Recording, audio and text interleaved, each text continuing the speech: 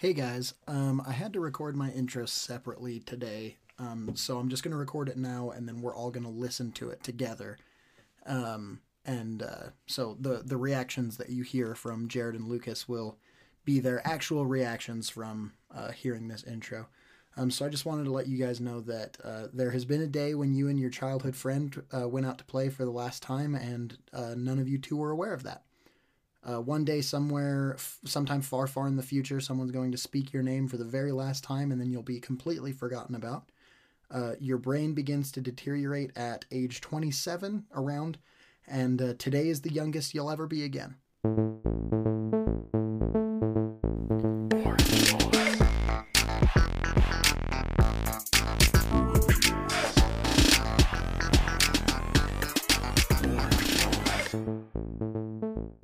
Welcome back to Man Cave Movie Night. Oh, no, Thanks you for always laughing. get me. You Thanks for always get laughing. me. You silly goose. I appreciate it. It was a really funny opening bit, so I'm I glad liked that it a you lot. I laughed really at it. did like it a lot. That might be my favorite one. Yeah. Favorite one for 101. Hey, look Hey. at you, Jared, king of branding. And rhymes. Hey, so what are we talking about this week, everybody? Silly little TV show on the home box office called The Last of Us Season 1. Very, Oh. very exciting. Just a little preface. I have not played the video game. Nor have I. Nor have I. I would very much Perfect. like to. But as soon as I watched the first episode, I was like, I'm going to actively avoid knowing what happens in the video game. Yeah, it's 1 or 2. Sure. Because Yeah. Because Last from of what Us I 2, understand, I I understand that there are elements of the second game that appear in this season, and probably elements of the first game that were omitted / maybe will be present in the second season, things like that. Because they are taking some liberties. But overall, from what I understand, it's been pretty true to the games. However, just wanted to throw a quick disclaimer to the listener. If you came super excited to hear us talk about the video game, the 2013 video game, The Last of Us, and its translation to live action cinematic form. Yeah, you are in for some disappointment because we are just talking about the television show today. Yeah, I was going to ask you guys if you had played the game at all, and it was immediately answered. So The reason the answer is no is simply I don't have a PlayStation. It's However, I also if don't I had have a my hands on a PlayStation. PlayStation, I'd be playing that game first thing. it's on PC, right? It is, well, yeah, but I don't want to be like that. I don't you know? game on PC. I'm not a nerd. I just Yeah. have a movie podcast Got him. and play D&D. Cool. Well, yeah. Niall, you were the only one who watched it week to week, or did Jared? Did I you? did as well? watch it week to week. No, I watched it pretty quickly right after because I was like, oh, we'll probably do an episode on it. And then Lucas didn't watch it for another month. So, Hey, we also had other episodes we were doing anyway. So yeah, I thought I was going to be. the straggler. Yeah, well, I usually am. I'm usually the one you guys are like, Jared, watch Better Call Saul season 6. I'm We've like, all I been can't there. watch it anywhere without paying money or going to jail. So Or committing a crime. we're committing a Which we all crime. know we're pro-crime on this podcast. No, Yes. no, Lucas, no. No? I wouldn't download a car. Would you download a house? I would not download a house. Well, then, in that case, I better think than me, Jared is then. anti-crime. Lucas is pro-crime. I'm I'm kind of on pro-crime. the fence. Yeah. Oh, okay. There's some Well, crime that's okay. over the So for episode, the we'll first be trying to 5 sway minutes. Niall, yeah, either way. Yeah. Yeah. Opening remarks on whether crime is It's okay. okay. Crime as a concept, not individual crimes, but crime Just in general. crime. Are you pro or anti? So yeah, Last of Us season 1 Last of Us, where crime is has rampant. a different meaning It does. because true. there's no laws. There's That's no true. There's- ruling authority. Well, there is, I guess. there kind I of mean, is. it's kind of See- a loose world building as far as I know. Like, I'm sure if I played the game, I'd understand it better. Yeah. But from the TV show. I'm like, okay, there's a couple groups, but I don't know how much actual control they have. Right. And there's Fedra and Fireflies. the kind of Fireflies that, and it seems they're more of the terrorist organization. Sure. Yeah, Freedom fighters, whatever it might be considered. Yeah, exactly. I really liked actually that dynamic of Fedra and the Fireflies in this, because neither of them are good. And so it's like, I really, really like that dynamic, actually, of like Fedra is not great, but they kind of did what they had to, and then they become kind of corrupt. And Fireflies is like trying to go against that, but they're also like killing people mercilessly and just like, you know, full on anarchy, basically. And so I really actually like that dynamic a lot between those two, like trying to be ruling factions that like neither of them work out super well. I'll just start by talking about the show, I guess. Just that I liked. Well, it, wait. Can I say Unless something not, real quick? Yeah, sure. Go ahead. Because we did talk just very briefly about how I watched it week to week. Oh yeah. And I just Yes. wanted to talk about Follow this that thread. really briefly before we get into like the show itself. I kind of forgot how much I love watching something week to week, especially when it's something as like phenomenal as this show, and everybody phenomenal in the sense that everybody was watching it and so many people were talking about it, that it really promoted this kind of like community feeling around it, of like you'd be at an event throughout that week talking to some people and you'd be like, so you've been watching The Last of Us? And they'd be like, yeah, I cannot wait to see what happens next. And you get that interaction going on, and it's like, it's, you know, one of those unifying things that's just really exciting, that for me, those conversations are more fun amidst the season rather than post Stranger Things, talking to some people and being like, did you watch the new season? What did you think? But like with that tension there with everybody, it was so much fun. At least for shows that are going to have this kind of an impact with, you know, culture and society. Very fun for me to watch week to week. Whereas, well, and that's what I was gonna say. You're like, oh, I love watching shows week to week, and I'm like, okay, but put like a C tier show, as far as the population believes, like a show you love. Like for example, Ted Lasso is a huge show. Mm-hmm. I amongst a ton of other people love it. I've been watching it week to week. Nobody cares. Yeah. You know what I mean? And that's also the kind of show where watching it all at once wouldn't feel like you're missing something of the tension. Like it's Ted Lasso. It's Ted Lasso. It's just fun. It's cute. The final season. I wish I could watch. Well, I don't. They say. There probably will be. Yeah, it's the final season with of the main story. Spin-offs and stuff. Yeah. Anyway, this is not a Ted Lasso episode. Right. I hope we will get one soon. But sure, I don't want to. But there are definitely shows I can see where I would have loved to watch it week to week, and I do think one of my big regrets of 2023 will be not watching it week to week. Yeah. And part of that is because it's a little spooky, and I am a coward. I'm fine not having watched it week to week, because I have been so burned out watching Disney Plus's Star Wars and Marvel shows week to week that I'm so done with that crap. I'm like, dude, all that happens with me is Last of Us is very different in that it's much better, but all that happens with the week to week for me is that I'm like, oh man, cool, another cliffhanger. Hopefully it gets resolved in the next episode, and then the next episode is like, oh cool, another cliffhanger. Hopefully it gets resolved in the next episode, and then it doesn't. And so I'm just like, cool, I'm just gonna wait for these shows to come out and then just watch them all at once, or at least in larger chunks, or at least psychologically it's like I don't have to wait for it. I can just watch it whenever, which is a lot easier for me, because I don't know. I mean, for example, this one, I thought the 7th episode was the weakest one, which is the one that's just Ellie and her friend. I was like, if I had waited a week, especially because the 6th episode, spoilers from here on out. Second to last is my favorite. Well, so the one before it, not after that, when Joel gets stabbed, it ends with him bleeding, and then the next episode is just Ellie the whole time, and it's like, cool. Yeah. That would have been a fun week of just, okay, cool, thanks for that. So I was like, I could just watch that and then just watch the next one. Which, the 8th episode, the second to last one, is insane. And so, oh, man. Well, I want to say something on that, though, because I agree with the cliffhanger thing, but I think in general, other than that example, this show did a very good job of, like, not necessarily leaving cliffhangers as much as just like, oh, I wonder what's going to happen next. Yeah.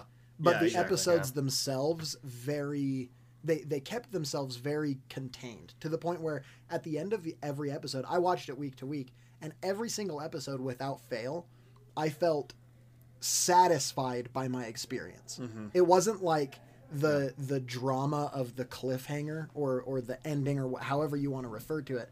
That didn't overtake the experience of the episode itself, which certain times in certain shows, you can tell that that's all they're going for. Yeah. They're just like, okay, we're going to build up to a cliffhanger and then leave it there. Yeah. But in this show, so much happened in every episode that you felt satisfied and still like wanting more, you know, very, for me, another great example that Lucas isn't going to pick up on, but Attack on Titan does a very good job of that, of asking questions and every episode making you excited to watch the next episode while still feeling like you had a satisfying experience with the episode that you just watched, you know? Oh, that's what Shingeki people... no Kyojin. Oh, okay. That's what people who speak Yeah. English say. Yeah, Shingeki no Kyojin, of course. Sorry. Right. Took me a second to translate that back in my brain from Japanese to English, so... Okay, yeah, that makes sense. But I think that this show... I think, yeah, go for it. The last show that at least I kind of watched week to week, there's 2 shows that recently came out. One's Vox Machina, or The Legend of Vox Machina, which does a great job of, they don't give you 1, they give you 3 episodes, so you can get, even if the last episode isn't a huge cliffhanger or really exciting, or, oh man, I'm excited to see what happens next, you got 3 episodes that were great, and then you feel satisfied for a week before 3 more came out. So your appetite is both wet and satisfied at the same time.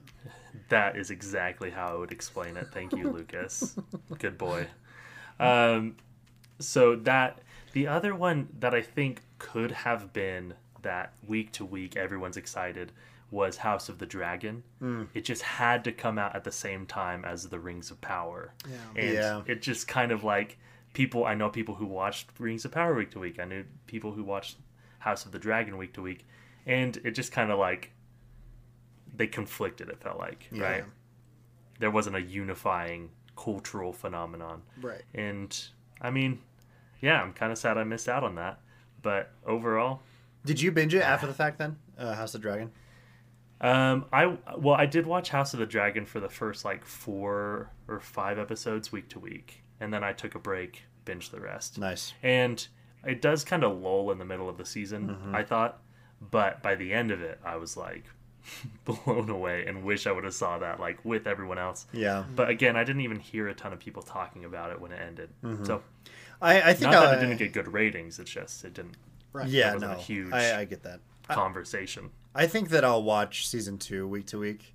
Of the House of the Dragon, because I really liked the first season, and since then obviously we watched Game of Thrones, all of that show, and so season 2 of this, Last of Us and House of the Dragon both come out next year, or House of the Dragon for sure comes out next year. The hope is Last of Us season 2 can come out next year, but it's going to be a late next year if it does do a 2024 release. That'd be a big year for Max. Yeah, well, Max, dude. Oh, I hate that so much. Sounds like we're just talking about someone. Yeah, that's what I thought at first. Oh, dude, I can't wait to watch that on Max. For the listener, I don't know if you've heard, but HBO Max will no longer be called HBO Max. It will be called Max, which, to be fair, moving away from the HBO name is a good idea because there's so much on there that's not HBO. It's Warner Brothers. They have a ton of content on there. However, why don't you call it anything that's not Max? Warner Bros. But the thing is, WB Max or something. WB like, Plus. Yeah, anything. WD-40. Or even WBD Max or anything. Because the thing is, the other problem with going away, because it's Warner Brothers Discovery now. Warner Brothers Discovery is one see. company. There's like a merger. Yeah, yep. And that's why they're renaming it to Max, because they're adding Discovery Plus content to Max as well. But the thing is... They should have called it Sigma. Yes. Sigma Plus. Sigma Plus. Sigma Max. That would have been really awesome. Sigma Plus. I think they could have been totally fine keeping it HBO Max because now it's an established brand. Like, it's been around for a couple of years, and so people know it. Now they're just removing their branding part of it, and I don't know. That's a whole different story. But this show, was some great content. HBO, honestly, rarely misses. HBO is just some high quality friggin' programming. And this is not an HBO Max original. This is like HBO TV channel original that then they just synchronize it with HBO Max. So it's not a streaming show. It's a network show that just comes out the next day. I didn't realize that. Mm-hmm. I was not aware. Was it coming out on Saturday nights on cable? No, I think it was the night before, and then the next day. Yeah, Sunday it was coming. Yep, exactly. So Saturday night it was airing on HBO. Sunday it came out on because everybody just watched it on Sunday. I guess that's because nobody uses cable anymore. Yeah. Enough for anything other than sports. Hey, no, I mean, if you like watching stuff week to week, you could. No, maybe I could get back into it. I'm bringing cable back. This is getting into my business podcast mind instead of my entertainment mind, but I think that there might actually be somewhat of an exodus back to cable or something along those lines soon in terms of what streaming services provide. But we'll talk about that later. I disagree. Interesting. Yeah, I also disagree. Netflix, I think there might be a stronger rotation. Perhaps. Everybody tried to do what Netflix did, and now Netflix is losing subscribers for the first time since it's started streaming. The problem, there's so much competition. Yeah, that's the thing. What I'm saying is I think other companies are going to panic and start going back to what they're certain will work long term and won't just start to fizzle for them. So that's a guess, but we can talk about this. Ooh, interesting conversation though. I do disagree, but I think I understand where you're coming from. I understand, but Last of Us not being a streaming show, but a show that you can stream, is very good. It is. Yeah, I think my favorite episode actually was the fourth or fifth. You're gonna have to remind me. Yeah. Fourth I was gonna say it's the one where they meet the guy and his son, and it's just the self-contained episode where at the very end. No, not his brother. The black guy and his kid. Yeah, no, it's his brother. Yeah, that's his brother. It's his younger brother. His little brother. That's Joel's younger brother? No. Okay. What are you talking about? What are you talking about? I thought that was the guy's son, not the guy's brother. But that relationship, whatever. It's all well and good regardless. Yeah. Brothers, but... Yeah. Okay, so they're brothers. They both... that was my favorite episode because... It was a great episode. I was expecting that, like those characters to be integrated into the show, and then it's like, oh yeah, it'll be the four of them. I really like how this kind of subverted... Again, I haven't played the game, so maybe this is just like, no duh. But I really like how it kind of subverted your expectations for how it was going to be going. Like, I kind of assumed the show would end with him finding Tommy, and then that would be, like, the season at least, and then it'd be like, oh, cool. Or it'd be like, oh, I just got a new clue about where Tommy could be.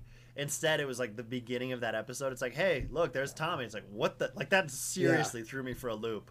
I was like, what on earth? That just arc is resolved all of a sudden. Yeah. And then I really liked how there was kind of the tension, that whole thing. But going back to the kid and like that city, I liked how there was that lady, like the Fireflies again. They're just thinking they're so great in this city, and then everyone dies at the end. Like the city just collapses in on itself. Because another thing I like about the show a lot is that it kind of like argues the points of like, you know, government and like anarchy and all that stuff, but while also there's like a very real threat of just the apocalypse is constantly looming. And when they begin to lose sight of that, it comes to bite them in the butt and they all die. It's like it was all for nothing. And like it's still in a world where everything is bad and they're trying to like create these false like, you know, I mean societies, I guess, but then they all just lose to the fact that there's just mindless beasts on the earth that will eat you like it's nothing. So that whole dynamic I really, really enjoyed actually. And I think they did it really well as well. Yeah, I'll go next. I don't know if there's a question here, but I liked the show. I thought it was a good time. I guess I'll say my favorite episode was the season, like, penultimate episode. You know, the second to last with the... I mean, I don't know if there's... I mean, we'll talk spoilers, yeah? Yeah, spoilers are back into it. Yeah, okay.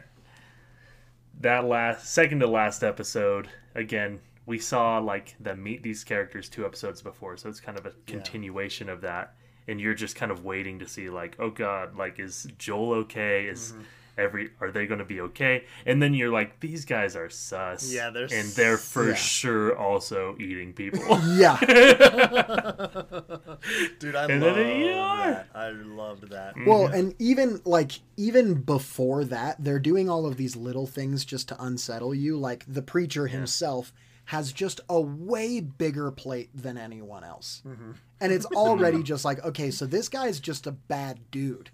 Because he's like serving himself before anyone else, and like it's evident that they are low on things, you know. Mm-hmm. And then like as soon as there was that lingering shot on the meat, I was like, okay, so that's people. Well, as soon as he was like, we're running low on venison, I was like, I think I get where this is. And that was like the first thing they said. I was like, we'll get to that when we get to that. Yeah, and the lady was like, what meat is that? And the guy's like, venison. And then later in the scene, they come back with the deer, and you're like, oh, okay. That's people 100%. Yeah. Oh, so I really... so nasty. I loved how, like, again, just showing different levels of preparedness as well. Like, there's that one episode with Bill and Frank where, you know, he's got that whole bunker and he goes immediately to Home Depot and he just is on top of it. So and then when when he walks out with the gun. Yeah. All that stuff, and he like creates the fence. I love that episode. And then Me too. The episode where Joel gets stabbed at the end, those guys that stab him literally stab like with a piece of a table. Like I saw those guys. I was like, okay, those are just like homeless guys just running around. They are very clearly not prepared or well equipped. And so just all the different dynamics with just classes, I guess, as well. It was just great. So absolutely, that's something that I kind of wanted to talk about was the way that Joel becomes incapacitated. I actually really love, and I watched something earlier today. Eddie Burback and his brother have a video game channel where they kind of do video essays about video games, and they talked about how to and how not to adapt a video game to film, comparing The Last of Us, a Naughty Dog game, to Uncharted, also a Naughty Dog game. What went right, what went wrong, you know? It was super interesting. But those are equal. Those are the same in quality in my book. Yeah. In my mind, they're... Yeah. Well, honestly, I think the Uncharted game series is phenomenal. No, I'm talking about adaptation. But the adaptation... Yeah, Right, exactly. right. Okay. The I thought you were Uncharted talking games about are the great. games. No, the games like, are great. Yeah, no. From what I've heard about The Last of Us and what I've played of Uncharted, right. I'd say they are. Pretty I'd say they're awesome. both For sure. Same amazing. studio. I didn't great, know that they were the same studio, but they are. Could be awesome adaptation. Both PlayStation Still for originals. Uncharted, but But something that Craig Mazin said that shows part of this interview, he's talking about how in the video game there's like a checkpoint system, and you kill a bunch of people, and then you die and you load back and you kill those same people again. So in the game, it's easy to kind of get desensitized to the violence, and the way that they thought to basically cure that for the show is to pull way back on the violence, so that when violence happened, it seemed high stakes every single time. Yeah. And that's what I love about that fight, is that you've seen Joel take people out, but now this situation is different. You haven't seen him take that many people out, and every fight, whether it's against just a couple of kind of like scavengers or whether it's versus like a Fedra fleet, they all feel equally high stakes in their own way. And I think it's brilliant to take something like this and basically make the violence important by taking a lot of it away. right. And then at the end, give us the John Wick. Exactly. Like, he's going in, he's killing everyone. Yeah. Right. Are you talking about the season finale or the episode before the season finale? Well, the season finale is where he goes through and kills everybody John Wick style, but I'm talking about where he gets stabbed. And That's is like then stabbed, okay. incapacitated for 3 episodes. The sixth episode. What's Yeah, that, yeah. 6? Yeah. But another thing that I wanted to talk about is, for me, I'm not a Walking Dead fan. I think the first season is excellent, and every season beyond that gets worse. How dare you? Until I stopped watching. To be fair, I have not watched the last 80 seasons or however many came out of that show. I've never watched a single episode, nor will The I. first episode Now that this is show great. exists, there's no reason to But watch that. here's what I want to say. I think that this show I want to talk about where The Last of Us succeeds where The Walking Dead failed. And it is... in every way. The Last of Us exists 20 years into the apocalypse. Mm-hmm. You see the interesting part of the start of the apocalypse, which is day one. Mm-hmm. Jeez. And then, that which is unbelievable. I love that so much. Great. Every episode. It was another scene where it was like, I want to play this video game because I know this exact scene is in the video game with them in the car, and like it's just like I want to play the game so bad. But it was beautiful. And then once they've gone through everything that's interesting about that, you go 20 years into the future. And now the interesting thing is not people adapting to zombies and how that world works. It's how have people already adapted and what are the systems that are set up now? Yeah, totally agree. That was so cool. There's this great moment where they show, don't tell, just how kind of dark and messed up this world is, with the kid coming out of the trees, looking for a place to be, them talking to him and like acting like everything's going to be okay, scanning him, getting a red mark, and then later you see that kid in a pile of dead bodies that Joel is scooping up. Yep. Excellent way to establish the setting, show us what this world is like. And with a show like The Walking Dead, you're focusing on the beginning of the apocalypse and then starting from there. And at a certain point, it just stops being interesting watching that dynamic. Whereas with a show like this, that's not the plot, it's the setting. Mm-hmm. And now the plot is something else. And I just think that The Last of Us, the shame of it is that it's probably restricted to the story that's in the video games in terms of longevity. Because I could watch this show forever and feel satisfied with it, you know? Yeah, and I think there's just the two parts. Well, there's just Last of Us Part 1 and 2 in terms of games, and I don't think they're planning on making a third part, from what I understand. Yeah. I don't know why, but they've just said we're not going to really do that. And so maybe they will have more kind of liberty to, make the adaptations of the games, which they've said is going to be at least 2 seasons for Part 2. And so we've got 3, 4, maybe seasons max of this show. I think 3, hopefully. It's a dangerous game. I think they can just say, I hope they'll just say, hey, we're going to make, Last of Us Part 1, Season 1, Last of Us Part 2, Seasons 2 and 3, and then that's the end. And I really hope that's what they do. Me too. We'll see, because, we live in this society where money good, and once a brand is successful, they're going to make a million spinoffs. So I hope, I pray that is not what happens. But the end of this season felt like it was probably similar to the end of the game as well. It was very conclusionary, like, okay, this is probably the similar, the same or very similar way how the game ended, in terms of like him saving Ellie and everything like that. Which, to Niall's point of like the whole John Wick thing, that was crazy.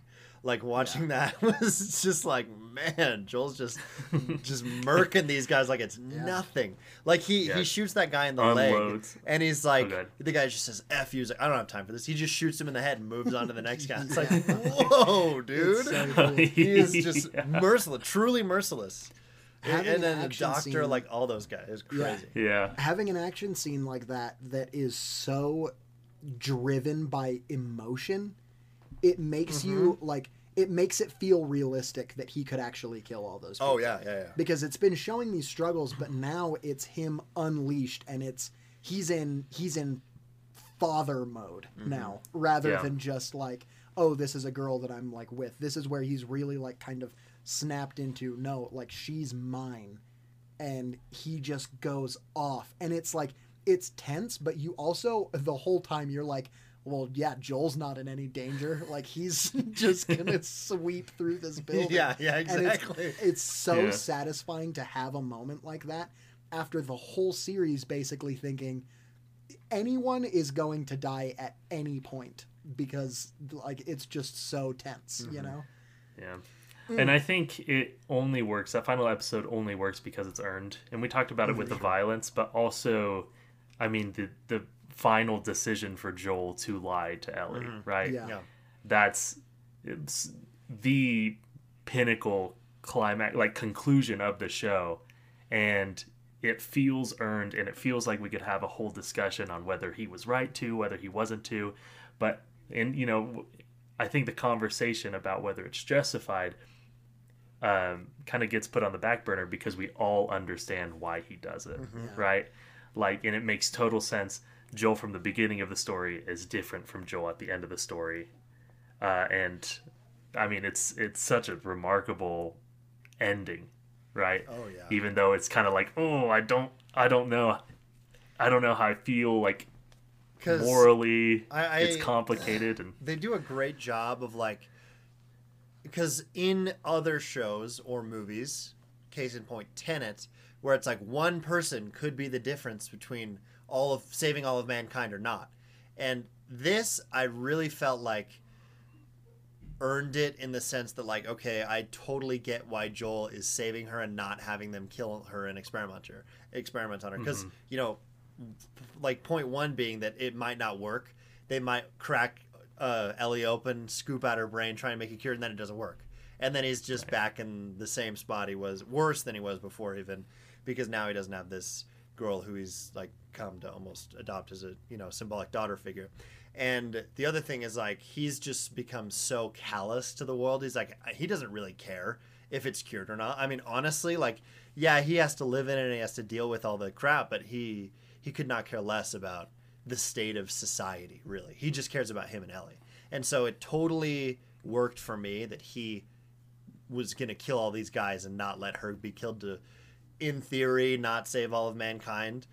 That totally worked for me. I felt like it was super earned, where in other, movies or shows where it's like, okay, well, there's this one person that for sure could save all of mankind, and you're not going to let him die because you love them or whatever. This time it really worked for me. And other times it hasn't, but, like Jared said, they earned it. Also, Tenet bad. That's the main point of that. It's the direct comparable to The Last of Us. Work this in somehow. I think I have to besmirch Niall's opinions at least once an episode. Yeah, and we've got plenty of opinions to besmirch. Yeah. So I think if I was to say my favorite moment, so my favorite episode, I said obviously second to last. Yeah, my like the second favorite would have been the fourth one, I think it was, with the couple and just watching them bunker down and everything. Oh, Bill and Frank. That was great. Yeah. That was the third episode. That was the third one. I love that one too. It was really good. And at the end, I was like, man, I'm feeling emotional. Yeah, it was heavy. But not only that, it like then gave Joel and Ellie a critical resource in the truck, right? Yep. And explained why they can move forward. And Yeah. I was like, brilliant, Yeah. Brilliant. I also loved how that resource was immediately taken away. But they got far enough to where we didn't have to deal with watching it for too long. Right. But then it was like, okay, they've gotten far enough, truck is destroyed. Now they're back on foot. Yep. And I was like, cool, great. Love it. Yeah. I really liked it. It made me so mad though. You know what I mean? No, like same. you feel that loss. You're like, they were just going. It was a straight shot. They had a perfect setup. They were doing so well. Yeah. Oh, super frustrating. In the moment, but story-wise, it made sense. I loved Nick Offerman in that role, especially like when he poisons his husband, and then he's like, "You poison yourself," and he like kind of has that Ron Perlman, like not Ron Perlman, what's his name? Ron Swanson. Yeah, the smile where he just like chuckles. He's like enough to kill a horse. Yeah, like that just felt like that was so Nick Offerman. Yeah, I loved that. It was excellent. Yeah, he was great. It was so cast good. in that role. The other guy was great too. I didn't know him from anything, but he was good. Yeah, he's from White Lotus. I think is kind of the main thing that he's done. Yeah. He's in a season of that, I think. But HBO loves to recycle their actors because both of these characters were in Game of Thrones. Both the main characters. True. So, cool. Yeah. I thought we were still talking about Bill and Frank, and I was like, I don't think that's You don't remember when Ron Swanson was in Game of Thrones? Ed Sheeran, though. He's like, I've won the Game of Thrones. It was me. I was the Game of Thrones after all. Clip of him walking with the Iron Throne and throwing it into the garbage can like the computer. My favorite moment. This was, I suppose, kind of an insignificant moment well, not an insignificant moment, but one that I think is often overlooked. But it had me with tears in my eyes immediately. Was the end of the Cannibals episode, when Joel shows up and saves Ellie, and she's like freaking out, and he's like hugging her, and he calls her baby girl.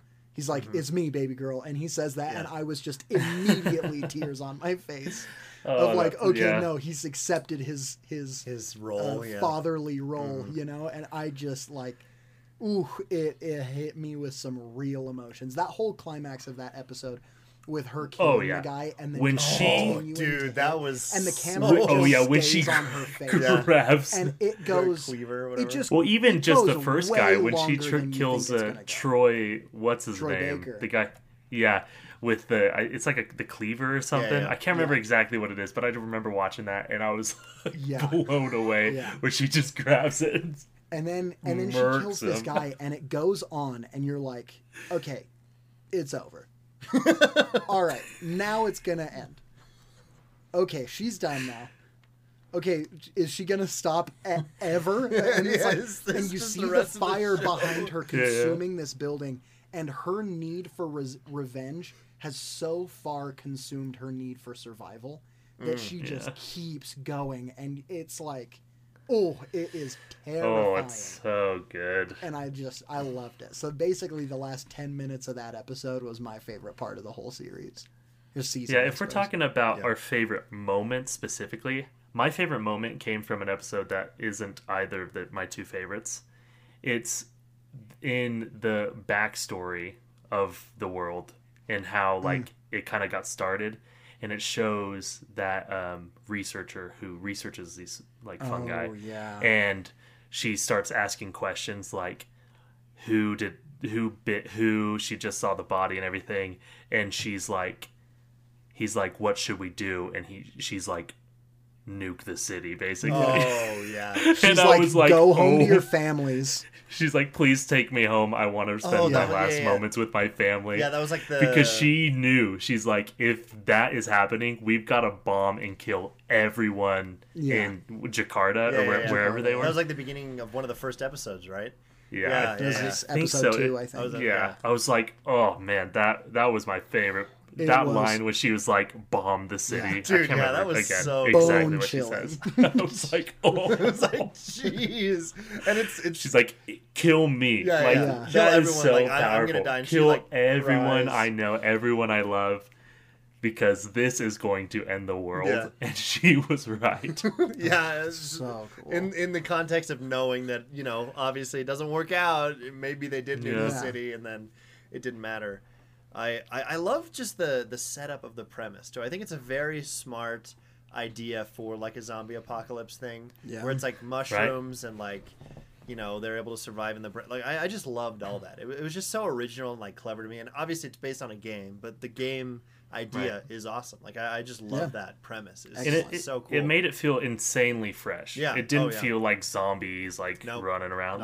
And again, that was one of the things the video game was praised for when it came out, is the design of the infected, right? But watching and how they explained it and the logic behind it was so interesting. And how powerful it was, starting with that interview from, you know, the 60s or whatever. I love that. Yeah. What a really cool start. Cool. That was a great start, One thing that was pointed out to me was in that first episode, how many opportunities like Joel and his daughter had to consume bread or grain, but every single time it like they just didn't. The coincidence happened. Something happens. They were she was offered like pancakes. She was offered like a cookie. He was supposed to get a birthday cake, but he didn't. Like there's so many like little things where they would have taken or eaten all of that, all of the wheat or the grain products. They would have been the flour products. Yeah. So cool. I was like, that is insanely smart and intentional. Like, looking back. Sure. I loved with the whole wheat or grain or whatever that was how it like spread, because, you know, fungus and just stuff like that is gonna get into your food if it gets wet. Like I just love that was how it got around. as well. I loved the way that it spread and everything was just so interesting. I also like with like the time jump forward how there were some like society continued, like they were able to contain it enough to where life continued. It wasn't like how The Walking Dead is what I assume it is, which is just a bunch of random people like, walking around chaos doing chaos. No, this has schools and like a government that's the remnants of the U.S. government that's kind of reorganized itself. And like, it's like society is still very much intact. It's just a Frankenstein's monster of what it used to be. I also love that it happens pre-smartphone and internet. I mean, internet exists, but so that's not like a part of the story. Where it's like, oh yeah, I can just pull up because the satellite's already in place. So even though, I love that smartphones and that stuff just didn't even play a role at all because they were never invented, which is also a cool part of this story. Okay, I want to talk a little bit about casting. First of all, like who we would some cast fun ourselves facts. as if we were yeah, who's everyone in the story? No, I wanted to go through some fun facts first. Fun fact number 1, the preacher's like right-hand man guy, played by Troy Baker, who is the voice of Joel in the video game. Ellie's mother in that flashback, played by Ashley Johnson, the voice actress of Ellie in the video game. She did a great job as well. She's amazing. I just love her so much. We can talk about her some other time, but oh man, I love her so much. Laura Bailey, voice of Part 2 love interest, whose name I can't remember. I'm sorry, video game people out there. Nerds. She is one of the nurses in Salt Lake City that gets, Also, she doesn't actually get killed. Yeah, shout super out to dope. Salt Lake. Super dope that we got go featured. Hogle Zoo. Yeah, Let's go. Hogle Zoo giraffe. That was so dope. We're a Hogle Zoo fans. Shout out I've seen maybe that exact giraffe. Honestly, like I was thinking about like 2003. I saw that giraffe. Yeah, there you go. Or at least that giraffe's dad. It kind of migrated a pretty good way down the mountain from. It's a little ways. I'm surprised that it's still as near. It's been 20 years. Yeah, that's true. That's true. It could have been doing whatever it wanted. But, so this show, it was also Neil Druckmann said this in an interview where somebody asked. For those wondering. Creator of the video game and writer of the video game, and also one of the writers on the show. He said somebody asked him like. What was the thought process behind having Troy and Ashley on set? And he basically said it wasn't even a question. Yeah. They are the lifeblood of this series, and so they need to be present in some way for it to feel to me like it's The Last of Us. And I just think that that's so cool that they didn't come in and play their characters from the video game. It wouldn't have made any sense. Yeah. But they were there. She plays Ellie. She's like, I'm 14. Oh, man. It's like that. What's that one? Evan Hansen. Oh, yeah, with Ben Platt. Yeah, Ben Platt. He's like, here I am, a 35-year-old man going through like my sophomore year of high school. But it was cool because he was like, these aren't just cameos. We needed to have these actors here because of what they do for the series. And I thought that was a really interesting way to basically just put more importance on their cameos, because they are cameos. But right. Yeah, I thought that was really interesting. Except for Marlene. Did you say Marlene? I was going to say, didn't she play herself? She's played by the voice actor. The character of Marlene is really? The voice actor of Marlene. I was not aware. Which one's Marlene? It's been a bit. She's the lady that Joel kills at the very end. He shoots it because she's the Firefly chick. Yeah, he's holding Ellie. Recruits Ellie. I didn't know that she was a voice in the video game. That's super cool. I loved that as well. She's her own character. She's like trying to talk Joel down, and I'm like, I bet he's got a gun under Ellie. And then it cuts to her getting shot, and then you see the gun. I'm like, ooh, Ooh, I thought the I exact love that. same thing. And then same thing, just merciless. No way he doesn't have a gun there. She's like, please just let me live. He's like, no, you'll come after us. Immediately kills her. Like, doesn't even hesitate. He just tells her why and then kills her. It's like you're gone. Yeah. Goodbye. And I love that it's all like headshots. Like, there's no question. All of these characters he killed are dead. There's no like, oh man, I wonder if maybe these characters could come. Yeah, it's like Marlene's coming back. It's they're like, no, for sure dead. Gone. So I loved that.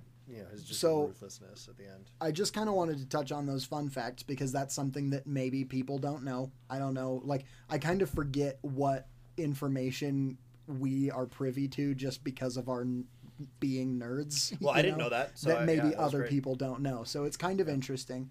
But Pedro Pascal and Bella Ramsey, they're so good. They're awesome. So good.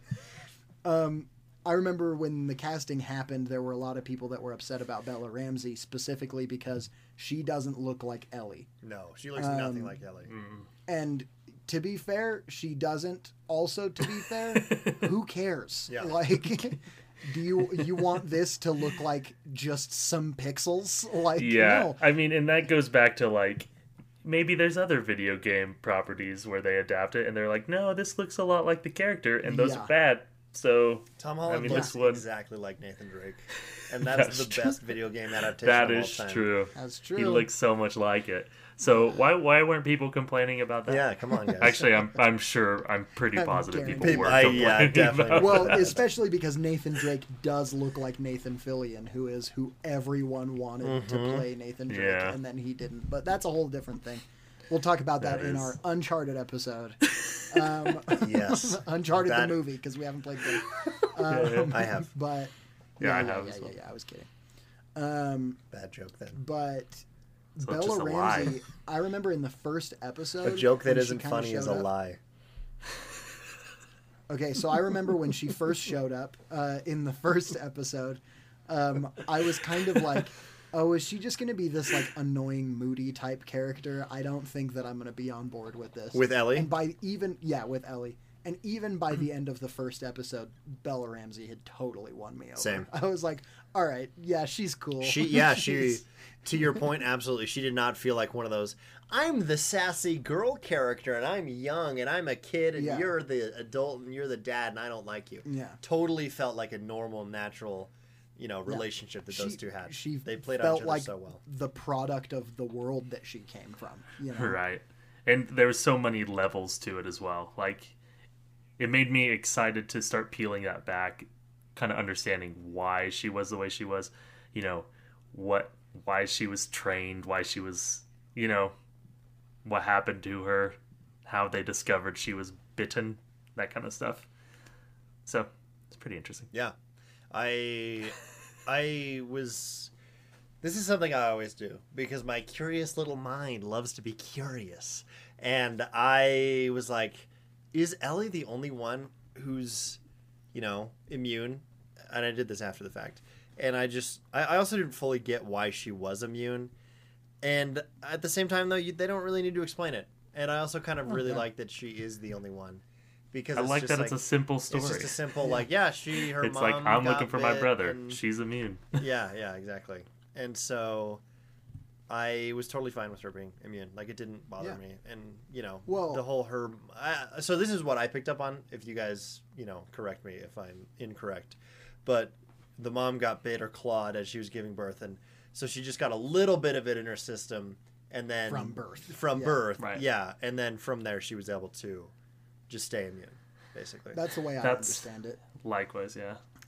But I like that people don't know why she's immune. They just know that she's immune specifically in the world, because it also adds to kind of the moral gray area of what Joel does at the end. Mm-hmm. Because if they knew exactly why she was immune, there's a much, much higher chance that they would be able to say, yes, we for sure can make a cure, or no, we for sure can't.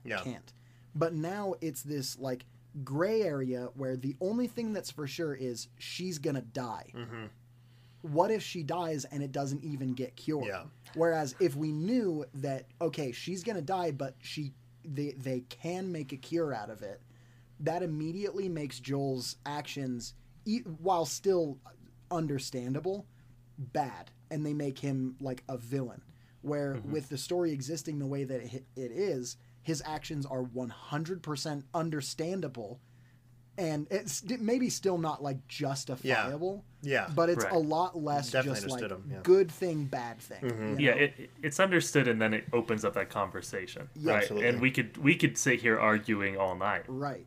You know, like let's do it. Let's start arguing. Let's start arguing now, and then let's just go until tomorrow.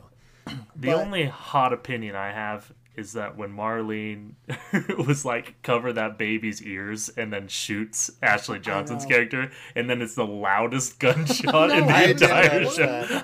I was like, also, the homie did not cover that baby's ears. He was just like holding it. It's like, no. I was like, what are you doing? I was totally thinking that. I was like, if she's going to kill her with a gun, that baby's right there. That baby is deaf. So I was honestly really glad. At least they did something. At least they didn't. That baby's either deaf, or she's immune to zombie fungus. She was born breathing in gunpowder. Oh yeah. So I was glad they at least did something with that, because I was like, that would be so unreal. That is just way too loud to be around a baby. But back to the simple plot of just her, she is immune, right? But then that leading to that kind of other gray area.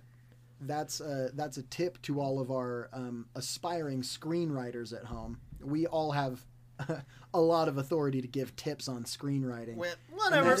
Each of us have a writing credit on Letterboxd. No big deal. That's true. Let's go. Something that's important to remember is simplicity isn't bad. You don't have to have a super complex story. Emotions are the things that are going to be complex, and those will be complex as long as the story is good and it makes sense, you know? And so this show, the plot is super simple. He needs to get her to the bare structure of the plot. He needs to get her to this place so that they can make a cure because she's immune and they don't know why. Boom. That is the plot of this season. All of the complexity comes in with the situations that puts people into emotionally and how their emotions drive their decisions. So, like, even though I love Tenet, I'm going to also spear Tenet for a sec. That movie is complex just for the sake of complexity. That's something that Christopher Nolan is doing a lot now, which is, I guess, it's the show over the story. A spectacle. That's the word I was looking for. Spectacle over story. With Nolan. Yeah. I mean, only Tenet. Honestly, I love all of his other. It's just I think does it. I don't know. I think that Inception was kind of a tipping point because Dunkirk and Interstellar, even a lot of it is kind of like, what's going on here? Yeah. You know, I still love it. I love Tenet, you know. But it's gotten to a point where the spectacle is more important to Christopher Nolan a lot of the time, it seems, than actually making a story that's good and makes sense. Yeah. Right. Whereas this show, it's very clearly that that everything that's important is coming from this story that makes sense. And then every element of complexity is branching out from, at its core, a very simple thing. Yeah, with that as well, though, in the last episode where it's like, oh, wow, Ellie has to die for the cure to happen? It's like, well, duh. Like, that's kind of like... Yeah. I mean, like, Joel is like, wait, cordyceps are in the brain. As though he had just realized, what was I doing this whole time? Like, I probably figured she was probably going to die. And to be fair, he didn't just hand her over. They got knocked out in Salt Lake and everything. But, yeah, that was just kind of like, yeah, that makes sense to me, that the only way for... And it was a great, like, way to create stakes, too. It's like, the only way she can do the cure is if she dies, because cordyceps are in the brain. That did not faze me or make me think, oh, brother, plot device or element at all. It totally worked. I was totally sold on it. So, also, when you heard that, was I the only one that thought, No, they're all over. They're in her arm. We saw that earlier. Yeah. No, I mean, just cut open her arm. They're right there. Yeah. It's just like, just get some, just dig a little bit like up. They're all up in it. I get, Well, smearing her blood on a kid didn't work. No. So. Yeah, she's like, hey, kid, come here. Maybe if she would have spilled her brains on the kid. Yeah, she's like, here, just let me just like drill a small hole in my temple and then just a little bit out of there. Lobotomize myself just a bit. Just a little bit. Just put your mouth on this brain hole right here. Just take a little suck out of there, and then you should be good to go. And the kid's like, cool, thanks. Yeah, it would be similar to the lobotomy scene in Boss Baby 2: A Family Business. Oh, very similar. Not quite as graphic, but getting there. Sure. Maybe half of as much. See, that was another thing I liked about that kid being deaf. When he turned into the like the kid who sucks the juice out of Ellie's arm, right? Because he's deaf.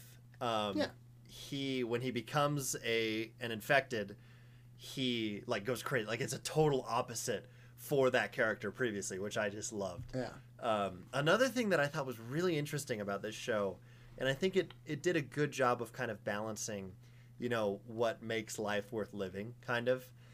And because with that guy and his brother, who I thought was his son, so my mistake, when he accidentally kills him they're brothers, on purpose. For the record, they're brothers. Yeah, they're brothers. Yeah, you're right. They're hermanos. When he kills him, he... For those of you who don't speak English, I just wanted to make sure you understood what word I was using. Sure. Everyone that doesn't speak English understood hermanos. What's French for brother? Frères. Frères. Fratello. I don't even know how I know that. I took 2 years of Spanish. What's up, fratello? That's Italian for brother. That's Arrested Development. Go listen to our Arrested Development. But okay, I thought, sorry. My whole idea of saying this is like he immediately kills himself. He's like, why did I do that? And then he just immediately offs himself.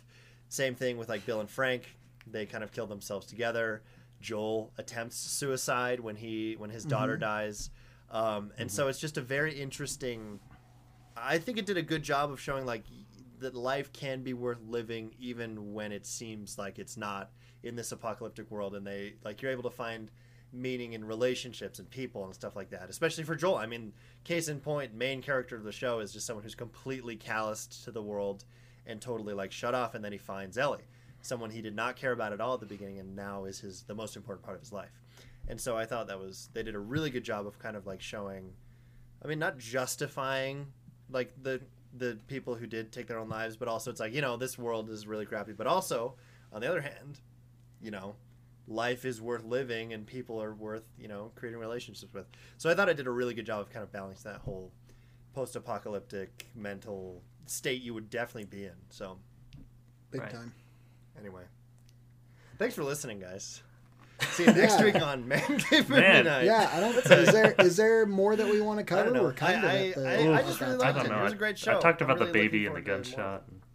Yeah, if we covered the baby with the gunshot, then I don't really have any more to say. Did we cover the giraffes?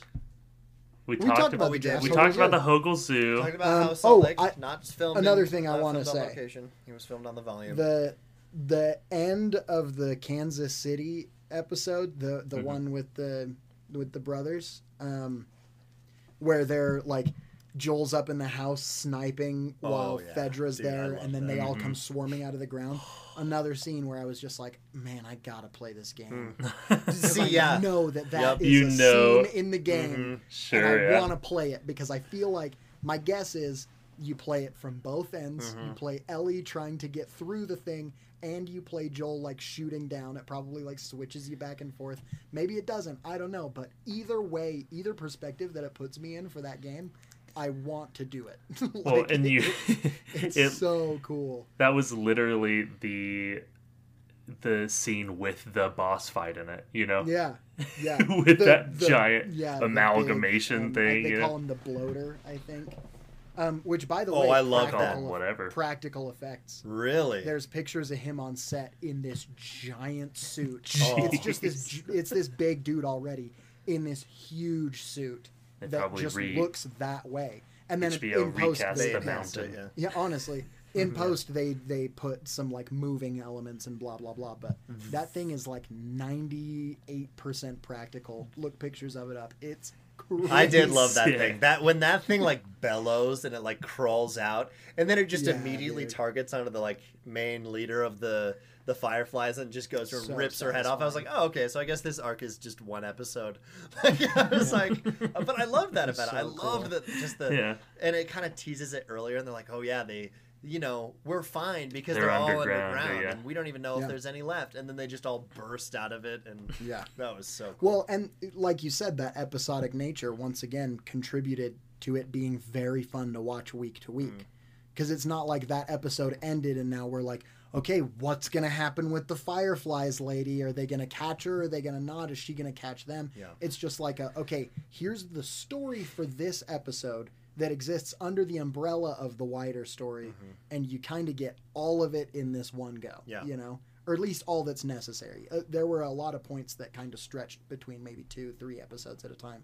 Right. But it didn't feel like I was sitting there going, okay, they're building up to something, and now I have to wait another week. It's like, no, this episode happened, and now there's just more tension for next week. Yeah. Excellent. So much fun to watch week to week. If you didn't do it with this season, do it with next season. I think you'll have a really good time with it. Yeah. And again, if nothing else, it just creates a community feeling. Yeah. It's like Pokemon Go in 2016. I'll take you up on that, Niall. I'll do it. I'll do it just for you. Sweet. I'll do it as well. One last thing I'm going to say.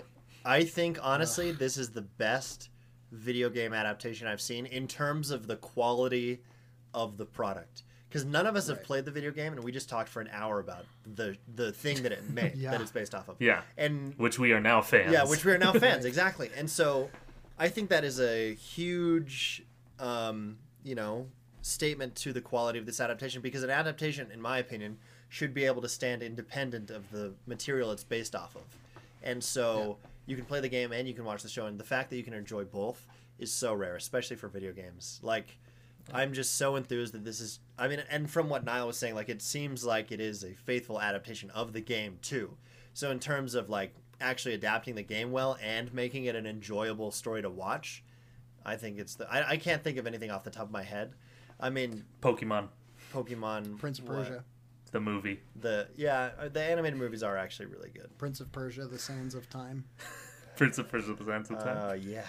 Castlevania, the anime. I forgot about that. Oh, Castlevania, the anime. I've heard that is really good. I've never played the games as well, but...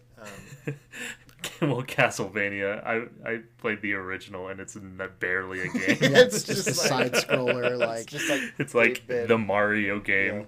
Yeah. You want to hear a pet peeve that I have before we wrap this up? I would love to. Because we've said adaptation a lot of times in this episode. You guys ever hear people say adaption? Yes. There's a movie. People say it all the time. I don't feel like I do. There's a movie called Adaptation starring Nick Cage, and I've heard people call that adaption. It's like, have you seen Adaption? No it's like, dude, way. That's not the word. It grinds my gears so hard. It's adaptation. If you're listening to this podcast, probably no one's ever said that to you before, because first of all, you're not saying adaptation all that often, or adaption. Yeah. But second of all, because a lot of other people aren't confident enough to say that you're wrong. You're wrong. It's not adaption. It's adaptation. And please keep listening to our podcast. We promise we will berate you less next week. No, I'm going to do it more. This is going to be our niche. If you make conscious steps to improvement, we will respect that, and we won't belittle you. Sure. But if you keep going on your own horrible ways, y'all learn somehow. We're going to teach you. Let's enter a niche of entertainment podcasts that berate the listeners in the last 3 minutes of every episode. That's a really good idea. I actually have one more thing I'm going to do. It's a plug. It's a plug. It's something that we were all involved in, all three of us. Get past it. So Get through it. This episode will be up Tuesday night, April 25th, Hopefully. or Wednesday morning very early till the 26th. So if you're listening to this and you have time to go down to the Orem, Utah Megaplex, there is the showing at 8 p.m. for the project that I directed and Niall and Jared co-wrote with me and acted in. called Please Do Not, which is a sketch comedy, like pilot is what we're calling it, but it's more of just like a sketch comedy compilation. You can see it on theater. It's going to be a lot of fun. It's free. Yeah. So if you have time and you're able to come down to Orem or up to Orem, depending on where you live, that would be great. But if you don't have time or the resources to do that, it'll be on YouTube on the 27th. So can't wait for you to watch it. And I honestly am really proud of it. I think it turned out great. It's kind of the culmination of my film school experience, and now I get to go on to be homeless and jobless for the next rest of my life. So. Yeah. But at least I'll have a bachelor's in film. That's true. Something really to lean back on. Yeah. Jared and I have seen a lot of Please Do Not, and it really is quite fun and quite good. Yeah. And also, I'm excited to see the stuff that we're not in. You know? I know, me too, because I haven't seen any of that, so I'm really excited. But you need to see the updated cuts too, because I've changed some stuff. Yeah, too. Yeah, I know, and I'm stoked to see that. So the adrenaline boost and the ego boost that I'm gonna get by seeing myself on a movie theater screen, dude, it's gonna be crazy. Honestly, like even unbelievable. Even just the first time I showed it in class, like when it was a very rough cut, like a couple months ago, my watch was like, your heart rate just spiked significantly because I was so nervous and like excited. Yeah. And honestly, as soon as people started laughing, I was like kind of relieved. I was like, okay, cool. It's not just me. Like, people are enjoying this, and not everyone is going to enjoy it, and I know that. Did they laugh more for Niall or for me?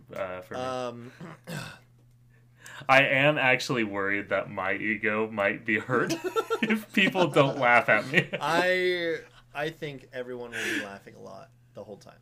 The whole time. Okay. Yeah, okay. Hope so. I hope so too. That makes me nervous.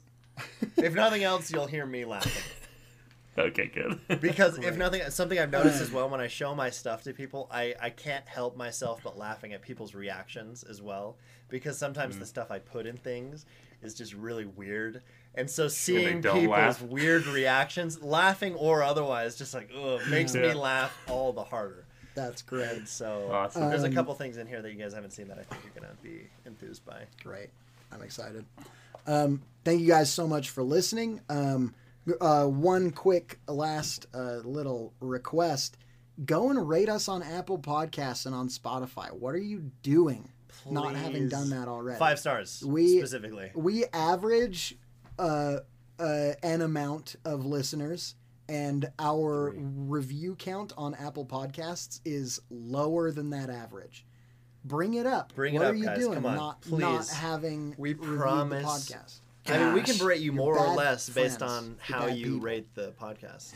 So rate it positively, but in your review, give it 5 stars, and then in the review, say 5 stars, and then belittle us. Or stop. Exactly. Yeah. This is your chance to belittle us back. Yeah.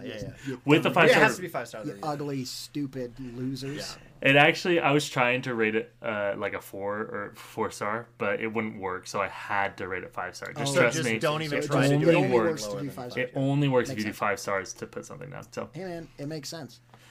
I was actually just looking at it. We do have 1-star review on Spotify, right? Oh no. No, on Apple. I'll have to go through. And see. No. Who rated us 1 star? Who was it? Broken. It took down our average to 4.8, which is not my favorite. That actually is so sad. Who did that? It hurts my feelings a little. Who's bit, out there rating us? Come on, guys. Just know that if you actually belittle us and berate us, we get really sad. We will get really sad. We'll berate and belittle you because you're dumb and ugly and you don't know how to pronounce adaptation. All right. We're 20-something-year-olds with a podcast. We have fragile egos. Fragile. Not fragile enough. No. This is all we derive our self-worth from, so please give us 5 stars. And you know what we're rambling. And you know what the theme song for so much for having a good time. You know what the theme... Okay, Niall, thank you so much for having a good time with us. It's my episode. Let me do the outro. And we'll see you on another Man Cave Movie Night Monday.